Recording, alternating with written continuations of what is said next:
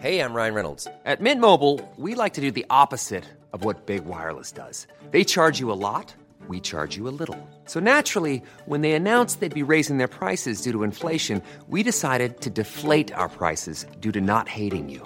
That's right. We're cutting the price of Mint Unlimited from $30 a month to just $15 a month. Give it a try at mintmobile.com/switch. $45 up front for 3 months plus taxes and fees. Promo rate for new customers for limited time. Unlimited more than 40 gigabytes per month. Slows full terms at mintmobile.com. Hiring for your small business? If you're not looking for professionals on LinkedIn, you're looking in the wrong place. That's like looking for your car keys in a fish tank. LinkedIn helps you hire professionals you can't find anywhere else, even those who aren't actively searching for a new job but might be open to the perfect role. In a given month, over 70% of LinkedIn users don't even visit other leading job sites. So start looking in the right place. With LinkedIn, you can hire professionals like a professional. Post your free job on linkedin.com/spoken today.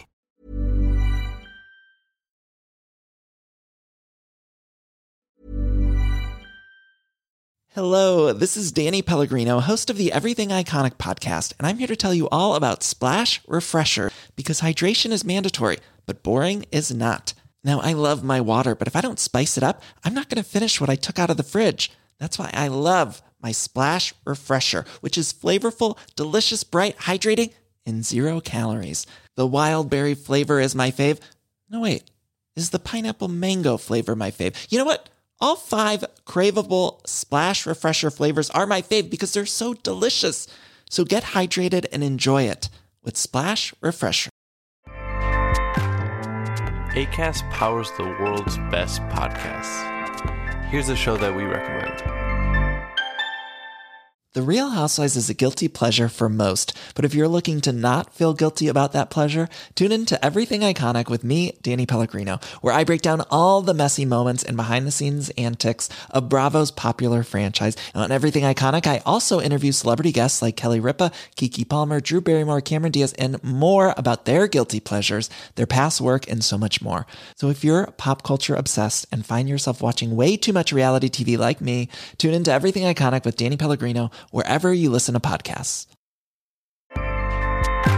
Acast helps creators launch, grow, and monetize their podcasts everywhere.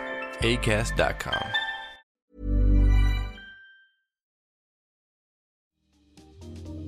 Welcome to Face to Face. This is a show about change and about what's next. It's a show that wants to ask questions, peel back the layers of our average everyday experience, and go beyond scratching the surface.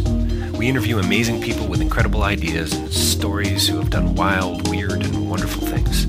Remember that imagination shared creates collaboration, and collaboration creates community, and community inspires social change. I'm David Peck, and this is Face to Face.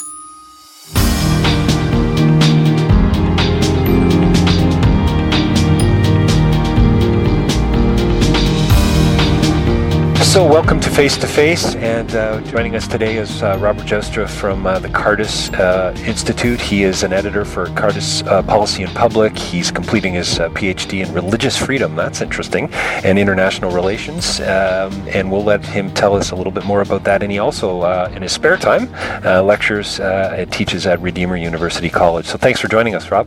Great to be here. Thanks for having me. Yeah, and are you okay with Rob? I should have clarified that earlier. Yeah, no, all good, all yeah. good. Well, now that you're getting a doctorate, you might prefer Robert. So yeah, I'll have everyone call me Dr. Joustra for about 10 days, and then it'll probably get old. Yes, yes. Or in some cases, Sir, actually, would be more appropriate. That's right, that's right. So Rob, you've got a pretty interesting past already. You're a young guy. You're funny. You're an incredibly good writer, I have to say. Rob has been writing for the Globe and Mail for the last little while. He's very active and, frankly, I mean, is it fair to say prolific at this point? But I don't know if I've quite reached that point yet. Yeah. We may have to redefine it. But some really wonderful stuff in the last little while. 2 pieces that I've just recently read, published late last year, was it? Or February? I think around then maybe. Yeah. And a couple of just great pieces in the Toronto Globe and Mail. So look him up if you can. And he works with Cardis, and that's Cardis, CARDUS.ca is their website. So Rob, what's foreign policy? Good question.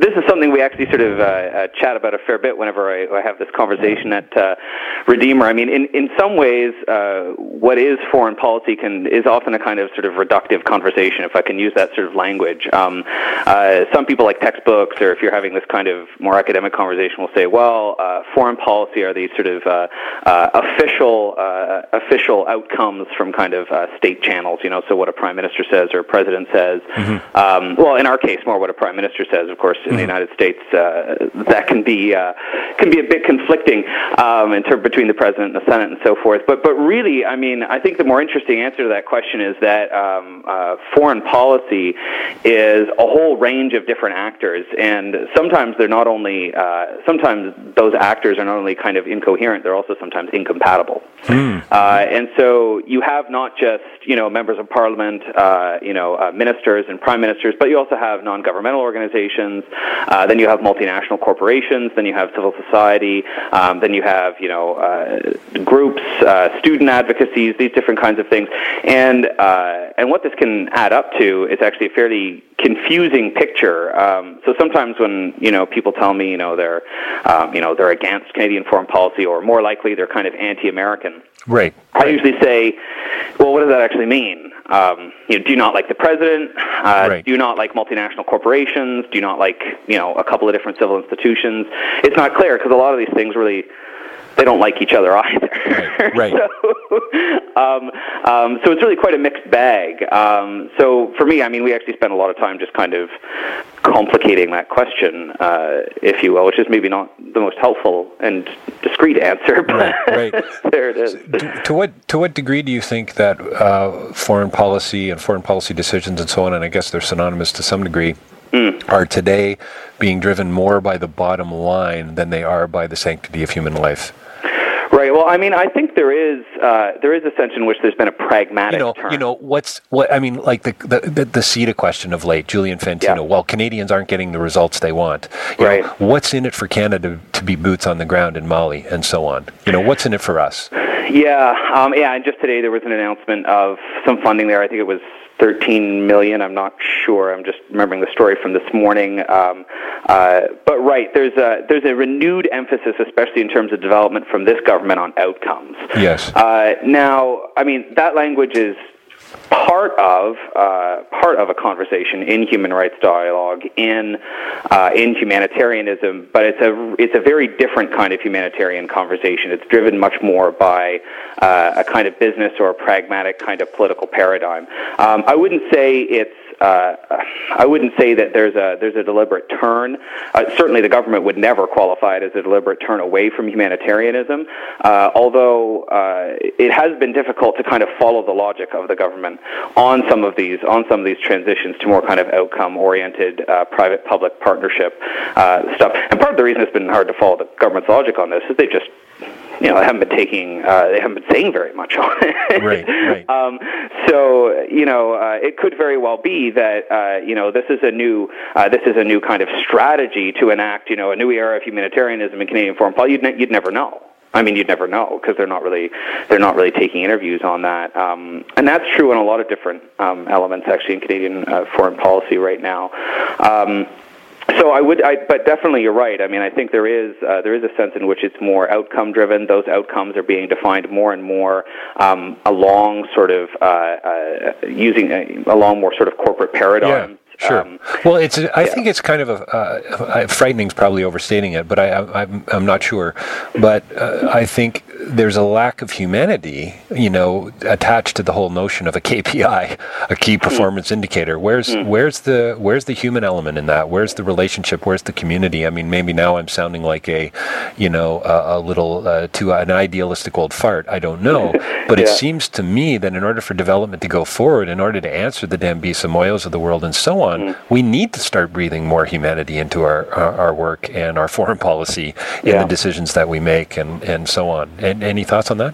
Yeah, I think you're exactly right. I mean, the one person that comes to mind that really agrees with that is actually Pope Benedict, who in Caritas in Veritate made, a very moving sort of plea for the reinsertion of the human into the work of development. I mean, he's the Pope, so of course, I mean, he's also making very explicitly religious arguments, saying, development needs people everywhere with their arms raised in prayer, and these other kinds of things that he says in that. But there is this call that I think the Pope makes that there can be no authentic development until we look at what it means to be human, right? And what human flourishing means. And when you have a mindset toward doing development which has a more kind of material, or, and I'm going to use a kind of strictly economic focus, what you've done is you've kind of foreclosed some of those questions, and you said, human flourishing essentially means, a better GDP. Right. And that's not true in the developing world, and it's not true in Canada either. And that, I think, in that I kind of share your sense of worry for that sentiment. Yeah. Well, it's kind of ironic in a way. I think it's kind of ironic in a way that we're supposedly moving towards a better and more efficient way of doing things and getting these results, which ultimately you would like to think are connected to humanity and connected to developing communities and long-term impact. And yet maybe we're actually squeezing out the very thing that we need more of, that we can't actually attach a quantifiable indicator to. Yeah, I think that's true. I mean, it's part of, Weber's iron cage. It's part of this kind of utilitarian ethos that sort of pervades the modern condition, right? We build greater and greater and greater efficiencies on certain kinds of systems, but the systems themselves are now unlocked to the original intention. Right. The telos has been lost. Right. And when that happens, yes, you do actually still continue to build efficiencies, but now we're starting to ask ourselves, okay, efficiencies for what? Yes. And I remember I asked that question at a certain point in the Globe and Mail on the F-35's debate, saying, look, everyone's debating the kind of stealth capacities and payload capacities and, the technology and so on and so forth on these planes. But my question is, do we need these planes for the ends of Canadian foreign policy? What is Canadian foreign policy for? Right. Do we need a hammer or do we need a skill saw? Well, what are we building? Right. I don't know. Yeah. Maybe we do need these planes. Yeah. But it's not clear to me what exactly that's for. And so Well, and I think what I love about your metaphor is that a hammer can be used to construct and break down. Yeah, right? Exactly. It's got a claw in it, and it's got something that can, drive in a nail. Sure. Yeah. Yep. Yeah, no, that's great. I think you and I have talked briefly about Pearson's report on Commission on International Development that was published back in the 60s, I think 1967, and there's this great, it's one of my, I just grabbed it, I've got a few books on my desk here that I just pulled off. Where does he say, quote, attitudes in donor countries often have been affected by misconceptions and unrealistic expectations of, quote, instant development, close quote, when we should have known that development was a long-term process. That was 1967. Sure. We've been asking these questions for a long time, and we know something's wrong, and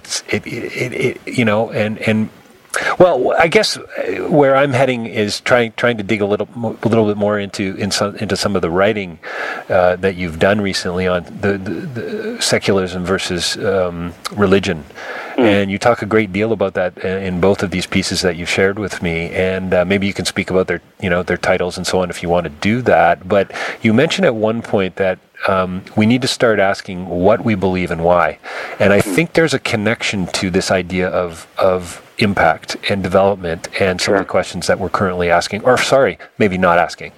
Can you comment on the parallels and then kind of dovetail that into a conversation about this notion of secularism versus religion? Definitely, yeah. I think there is that connection there. That's part of what I'm trying to drive at, right? In some of these conversations on secularism, and of course, one has to be careful when you use words like this. Yes. When I gave when I was speaking at the Parliamentary Forum on Religious Freedom, I gave 9 different definitions of the secular. Wow. So there's a few of them out there, and many of them mutually contradict, right? So often when people kind of raise the specter of secularism, as a problem, or celebrate secularism as a victory, these things may actually agree. It just depends on what you mean by those things. But one of the things that the secular can do, or at least I think, but it's certainly the way Charles Taylor uses the term in a secular age, is it has foreclosed on some of those incredibly important questions about what it means to be a human person, what human flourishing means, and all these different kinds of ideas. And so you end up with a kind of utilitarian or pragmatic kind of expectation. So, for example, in the medieval period, in sort of Christendom, if you will, there were 2 sort of perspectives on government that kind of fit together in tension. One of them was that the state was there, government was there to, quote, restrain the licentiousness of man, if I can use that kind of somewhat dated language. And the other one was the legitimate adjudication of plurality. So the government was not, so it's not necessarily anyone's fault. Yves Simon, the Catholic philosopher, uses the example of 2 cars arriving at the same time at an intersection. Who tells who to go first? No one has done wrong by arriving at the same time. We just need to know. We just need to know who's going to go first at that intersection. And so that's part of the task of government in that setting. And how that connects, I think, in an important way is now we think about government now, especially if you go into kind of polling attitudes of Canadians.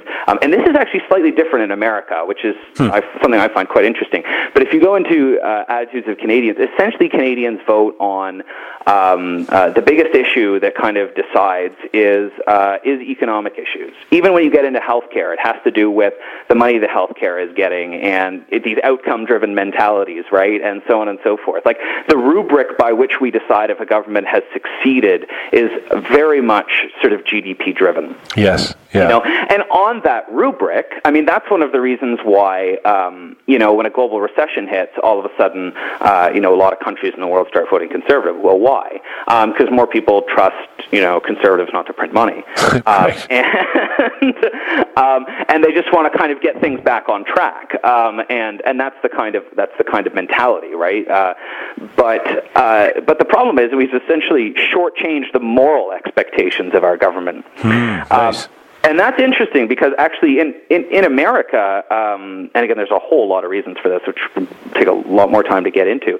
But in America, American citizens actually have much grander moral expectations of their executive leadership, to the point that they expect their president to be pious, to be prayerful. Now, there's all kinds of civil religious kind of stuff that goes into that I don't exactly want to paint it as a success.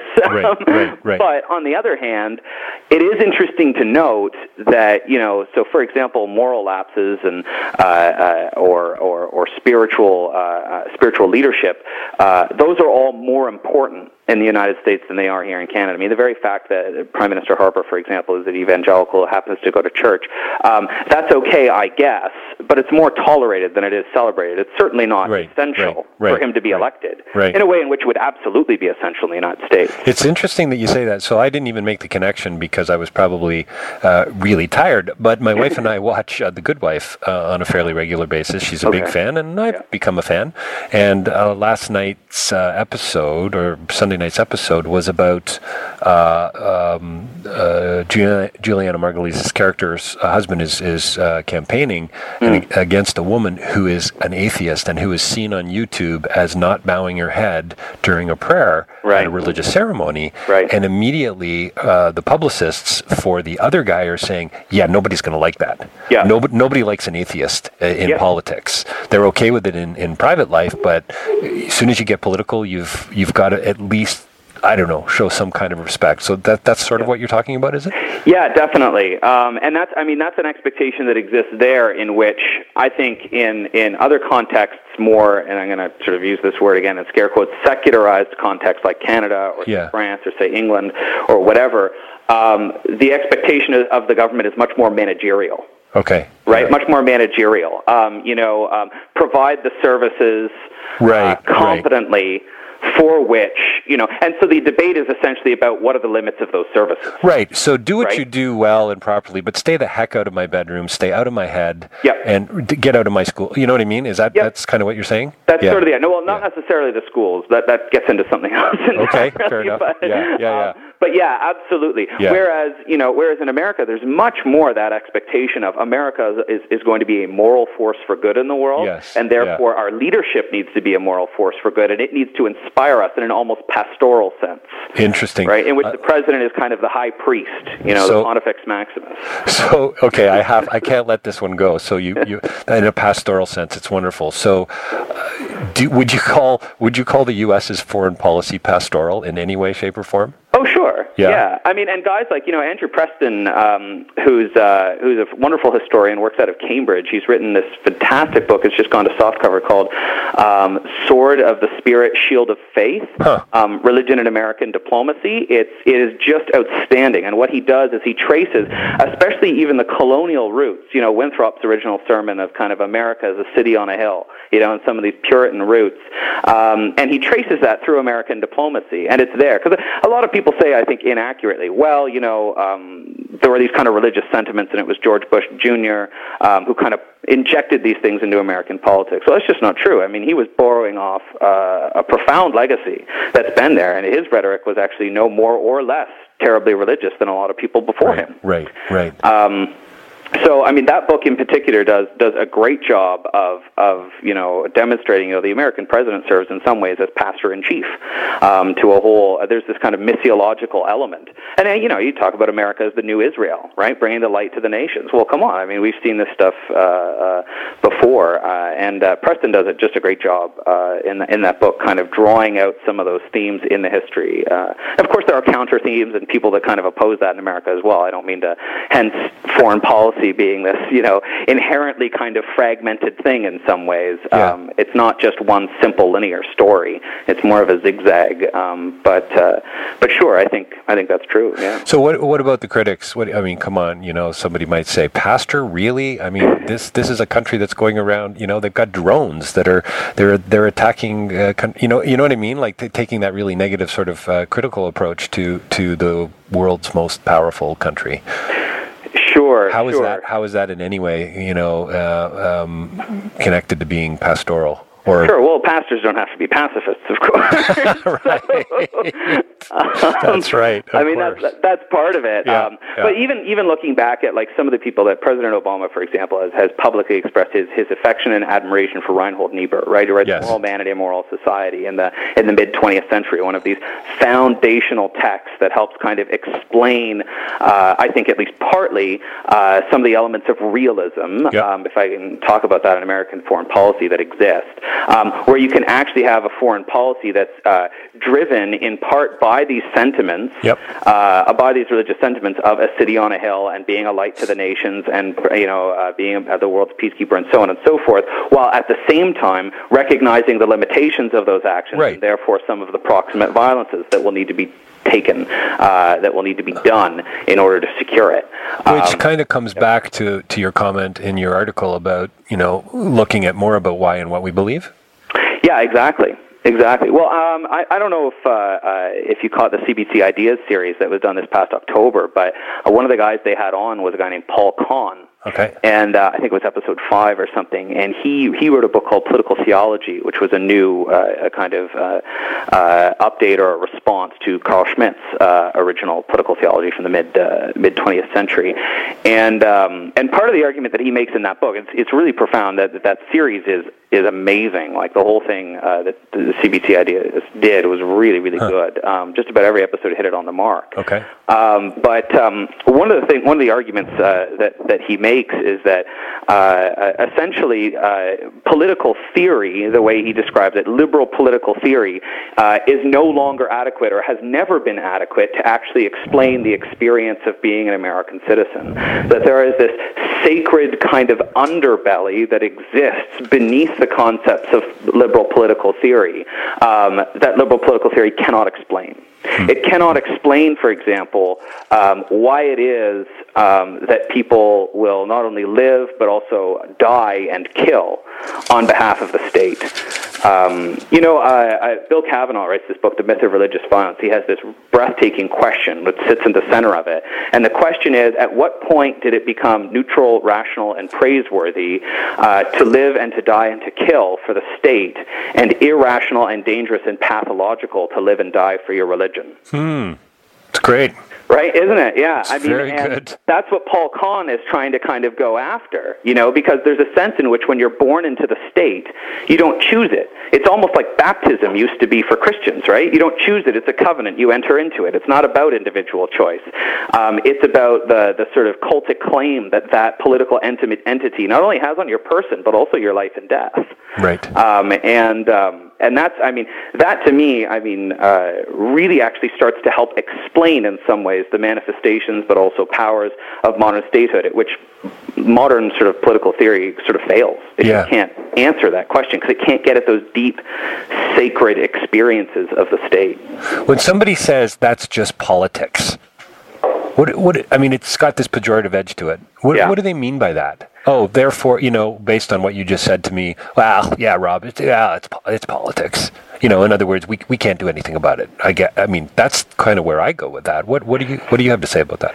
Well, in some ways, that's just politics. It's also a totally, I won't say it's a totally unique experience in the history of humankind, but the way that the state has not only monopolized sort of, especially the cultic powers of kind of life and death in this experience, but also foreclosed on the conversation of it, is relatively unique. That is relatively unique. And that goes back to, things like the Treaty of Westphalia in 1648, and this original kind of separation and invention, I would argue, in the political mythology of liberalism, of the religious and the secular, as these two discrete, different sort of entities, one which doesn't affect the other, and they need to be kept apart for a rational society to kind of ensue. That is a new thing. Right. And that, I think, actually does obscure questions of telos that underlie modern political theory. And by obscuring them, essentially what you end up with, I think, is only a managerial conversation. Right. So our political debates, so for example, here in Canada, we have one party that says, look, we need more market. We have another party that says, look, we need more state. Well, that's not a terribly interesting debate, is it? No, not at all. It's essentially a managerial debate about how much or how little service this institution called government will provide us. Well, it seems to me, too, to be such an either-or thing. When I watch political debate, it's not about even trying to meet in the middle. It's not even really about trying to have a dialogue. It's about shooting down the other position. It's about the rhetoric, which I mean in a negative way, not in a positive way. Yeah. And so you lose any room or space. And so you end up with people just going, well, there you go. Watch those politicians again. They just don't change, do they? And that to me is tragic. Yeah. Well, it's true, and in some ways the process does itself a disservice. I've had people tell me, and I've experienced it myself in my work on the Hill, that if you really want to have a political conversation where you get into the ideas and talk policy and you have a bit of give and take, that doesn't really happen in Parliament. Certainly doesn't happen in question period, and it doesn't happen between political parties anymore. Political parties are these sort of marketing vehicles that exist for policy conversations that happen internally. Do you think at some point politicians are really cynical people? I think they're really busy people. Okay. So, and I do think there can be a cynicism that comes alongside that. Yeah.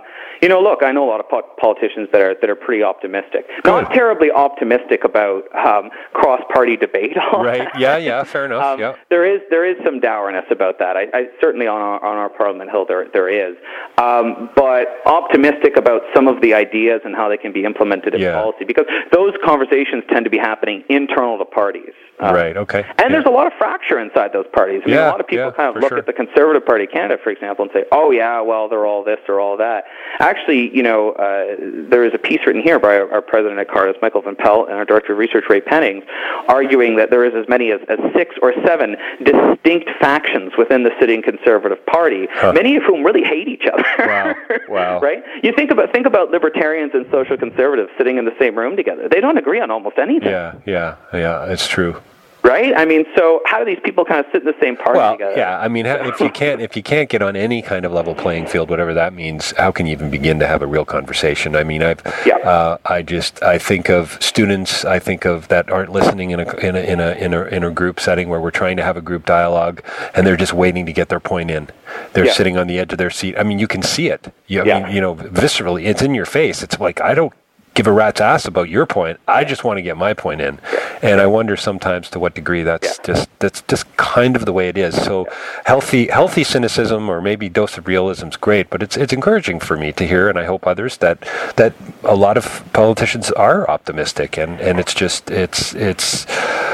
incremental, right? Real change has got to be incremental, little baby steps. You say that not every problem, quote, not every problem in the world is religious, but almost every enduring solution will require some level of religious accommodation. Right. Quote.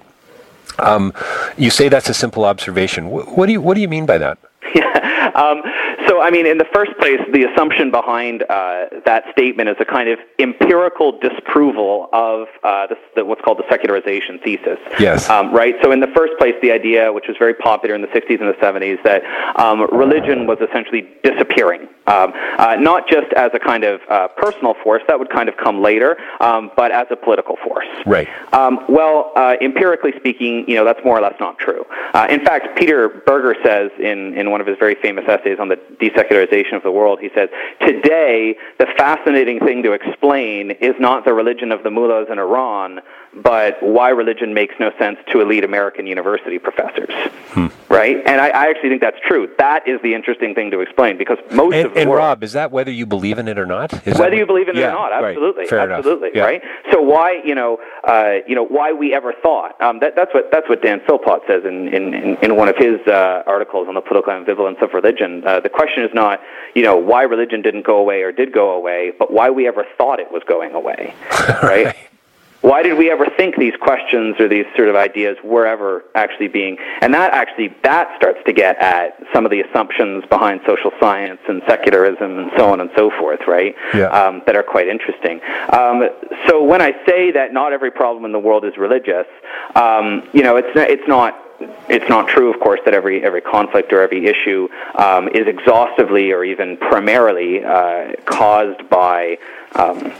and again, I want to use that kind of causal language a little bit carefully, but caused by religion or religious people or religious ideas or whatever, or practices. But it is true that in, I think, many of the places in the world, the solution to many of these problems will involve enlisting those religious communities. So, for example, we were having a call last week at the Canadian International Council on Religious Freedom. We're talking about Mali and some of these other places, and we were talking about, look, there's extremist religion here, and we see this kind of going on. There's a lot of other factors that kind of come into this, right? I don't want to simplify it, and that was the argument the UN Special Rapporteur, who was on the call, Heiner Bildefeld, made too. He said, look, it's the problem is not always primarily religion, even if it has a religious manifestation, but the communities that exist in these places that have any kind of heft, that have any kind of ability for peacemaking, are religious. Scott Thomas argues at the University of Bath that strong religions in weak states are still typically the rule in a lot of the world today. And that means that if you're going to have any kind of enduring solution, sure, absolutely there's a state role in that. We're not trying to eclipse that. That would be silly. But also you need to engage religious communities and religious actors. That's only going to become more important. And so the UN Special Rapporteur and others were making that argument as well. So I think that's behind that. Are you tired of the secular religious distinction? Like, can we blame Plato for that? I don't know if we can blame Plato for it. Well, that dualistic kind of, it's, that's kind of religious and that's kind of secular and so on. I mean, anyway. There's definitely that binary there. I mean, I I sort of, some people blame the Reformation, by the way. You get the idea when you read Charles Taylor's The Secular Age, by the way, that he sort of blames the Reformation. Oh, okay. So, and that's interesting. I think, by and large, the Reformation was probably en masse, probably a good thing, but that's my bias straight out. But yeah, I'm definitely, part of the work that I do and part of the writing I do, underlying that is the assumption that there's a huge problem with those categories to begin with. Right, good. Right? That the secular in and of itself can be defined in 9 different ways, and the religious, that essentially there is no essential transhistorical, transcultural thing called religion. Right? We've invented this term religion to kind of box or encapsulate a kind of doctrinal or dogmatic perspective on transcendence, and then divorce that from what we call the secular. So it doesn't have anything to do with, say, politics or economics or whatever. Yeah. And in most of the world today, that doesn't make any sense. Right? There's a congruity, actually, between the why and the how. Whereas we in the West have somehow boxed our why into our private lives and into our homes and into our places of worship, and we are increasingly efficient at our how as we kind of band together and become ever more efficient toward a goal of God knows what. Right. In the most literal sense. Yeah, in the most literal sense, exactly. And that's a major problem. I think that's a major issue. I think part of the recovery of telos for our modern institutions in the kind of quote-unquote secular West, part of that has to be deconstructing this binary between the religious and the secular. I think, and a number of people, including Charles Taylor, have, I think, done a really good job. So my background's in philosophy. David Hume would have basically just said, you know what, Rob, these are all meaningless questions, right? This is all metaphysical tripe. And what's the phrase? Is it committed to the flames? Yeah. I think that's what. Would you have come back with and said, okay, David, maybe you're right about those metaphysical questions, but we still have to have this dialogue? Is that how you kind of would have responded to him? I think I would have responded that, Hume's had his day. That's pretty funny. That's the soundbite for this interview, yeah. Well, look, it just doesn't explain reality the way we experience it. Yes. And that's what guys like Paul Kahn do so well when they talk about the American state. They say, look, liberal political theory takes us so far in terms of understanding our experience of the state. And then there are these other experiences it can't make sense of. Right.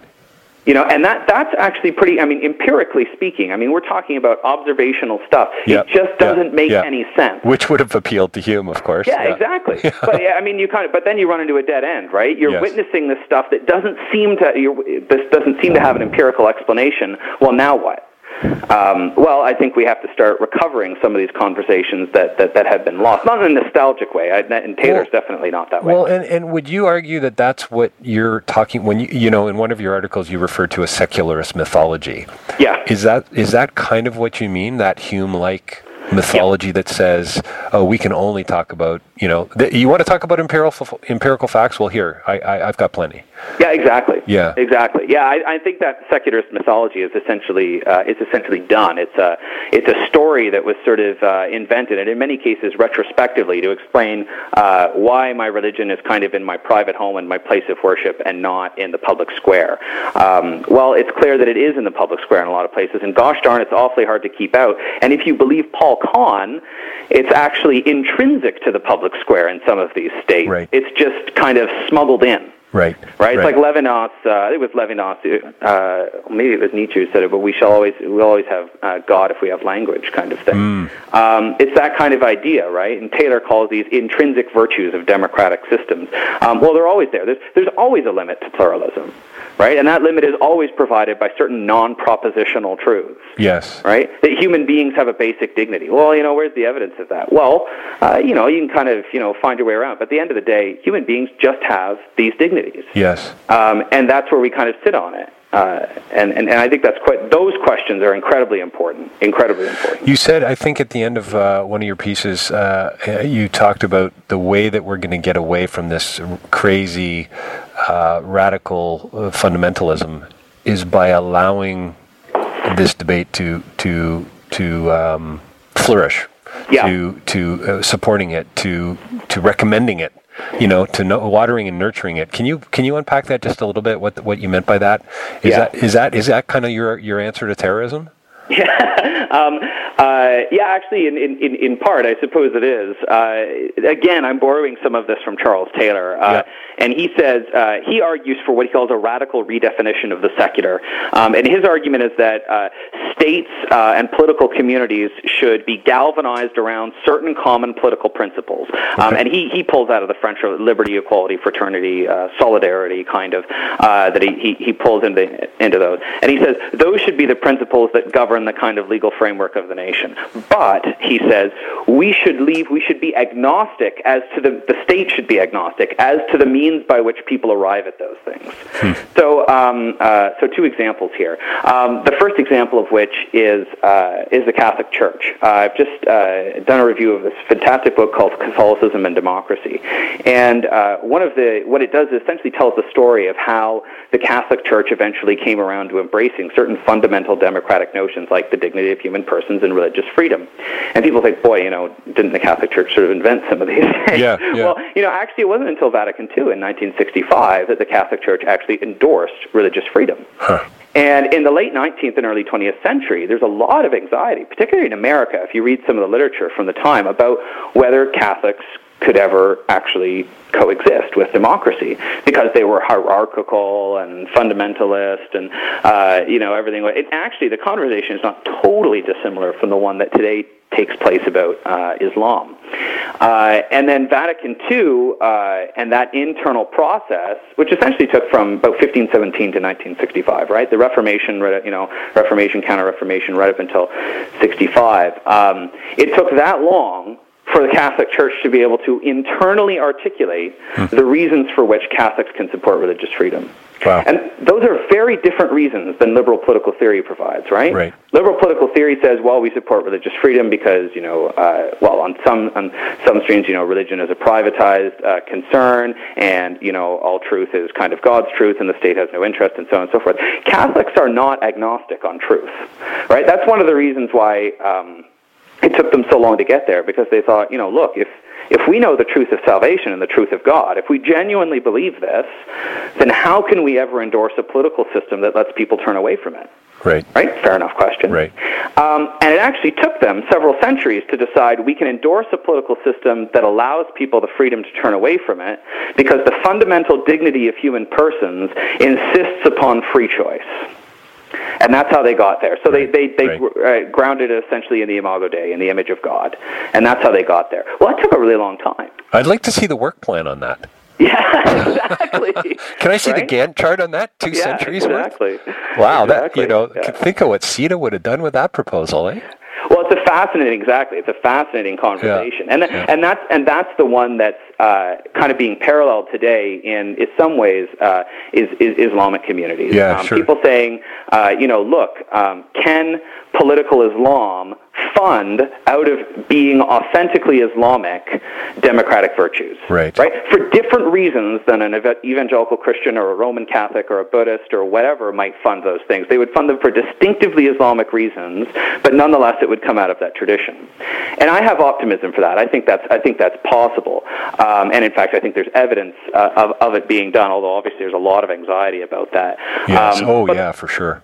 But the problem is, and there's a huge problem, and kind of into the second point, but the problem is that those conversations in global Islam are, among other things, fundamentally inhibited by blasphemy and apostasy laws in a lot of Islamic countries. Right. Because there can be no hermeneutic and theological innovation so long as these things are effectively outlawed. Right. And that to me, that to me is where part of my argument ends up. That how do you have a dialogue if your tongue's been cut out? Exactly. Yeah. There must be a space for genuine Islamic political theology to engage these questions. Right. And I think that space must be protected. Yeah. No, that's great. I just saw. I honestly don't get my history from Hollywood, but every now and then it is easier, and it's a lot more entertaining. Saw Zero Dark 30 recently.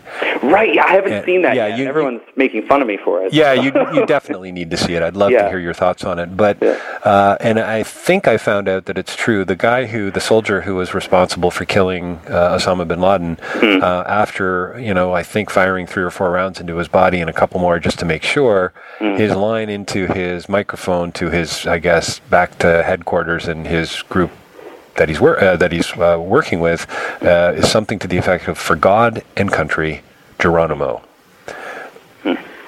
I actually turned to my wife and I said, "Really? Are you kidding me? Did he actually just say that? I mean, what's your reaction to that? I mean, you want to have a dialogue." And I just went, "Wow, buddy, could you have shut it down more? Effectively and efficiently." I was actually annoyed with Catherine Bigelow, the director, for including that in the film, because it's just going to be so divisive ultimately. But the guy said it, and you got to wonder where that comment came from. And there's something that is inherently deeply troubling about that from a religious perspective. Never mind religion, from a relational perspective.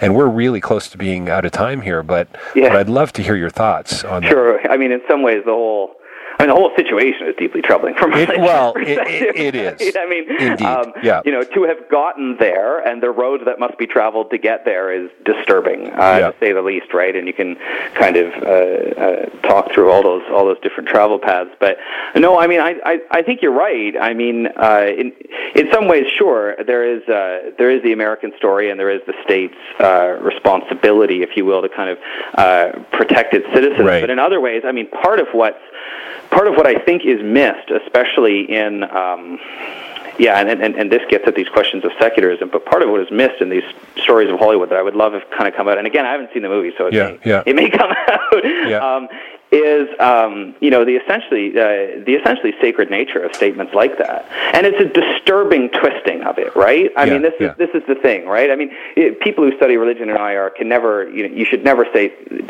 things like, well, religion is fundamentally and kind of exclusively a force for peace. Obviously, that's not true, and also it can be twisted and perverted and all these different kinds of things. And what you see there is kind of a clash of two perversions in a way. Mm-hmm. My doctoral supervisor, Scott Thomas, calls it a clash of rival apostasies. Right. This is what he says, because he calls the nation state an apostasy and extremist Islam a kind of apostasy, and he says this is what's happening as a clash of rival apostasies. And boy, would it be interesting to kind of get underneath a film like Zero Dark 30 and ask those questions. Well, I couldn't help but think, going into the film, that maybe this could be a stepping stone to some sort of dialogue, with our Muslim brothers and sisters and so on. And, and then we get to that point and you go, wow, I mean, Geronimo, really, it just lacked, I mean, talk about lacking sensitivity. Now, of course, this guy didn't know that it was going to be put into a film and a screenplay and but I can't help but think that his book, I Killed Osama bin Laden, is going to be coming out in a couple of years time. And wow, what a great way to alienate, what is it, 1.7 billion people in the world? Right, yeah. I mean, I guess I would never have sort of conceived of Zero Dark 30 as an outreach tool between America and Islam to begin with. Oh, that's hysterical. That's funny, Rob. Yeah, no, you're touché. I wouldn't have expected it to really work that way. Not only was there an invasion of a sovereign sort of Islamic country and the assassination of, but I mean, this was probably never going to be the tool. That's right. Yeah, I couldn't help it though. It just so, and maybe this was her point, but to Catherine Bigelow's credit, I mean, it just so, to say it rubbed me the wrong way is a major understatement. But he said it. I mean, I probably would have included it if he said it too. Right. Sure. Right? I wouldn't keep it out. And I've heard the criticisms and the reviews that I've read from people have been, well, it's kind of, the film leaves it morally ambiguous. It makes some of the statements about torture, and it leaves it open. They say, we wish that it would condemn it more. Well, that's exactly right. Yeah, it's an open film, I guess. So. It's very much an open film. I think the danger is that on a cursory viewing, the message is, well, see, I told you so. Torture works. right? Yep. That's the danger, I've heard that too, yeah. That would be the Michael Medveds of the world. That would be their criticisms, it seems to me, relatively superficial and sort of moralistic, if you will. Well, Rob, I can't tell you how much I've enjoyed the conversation. Thank you so much for joining us. I hope we can do it again. Rob Joustra from Cardus. That's Cardus, CARDUS.ca. Do you want to talk a little bit about that, or just let people check you out on the internet?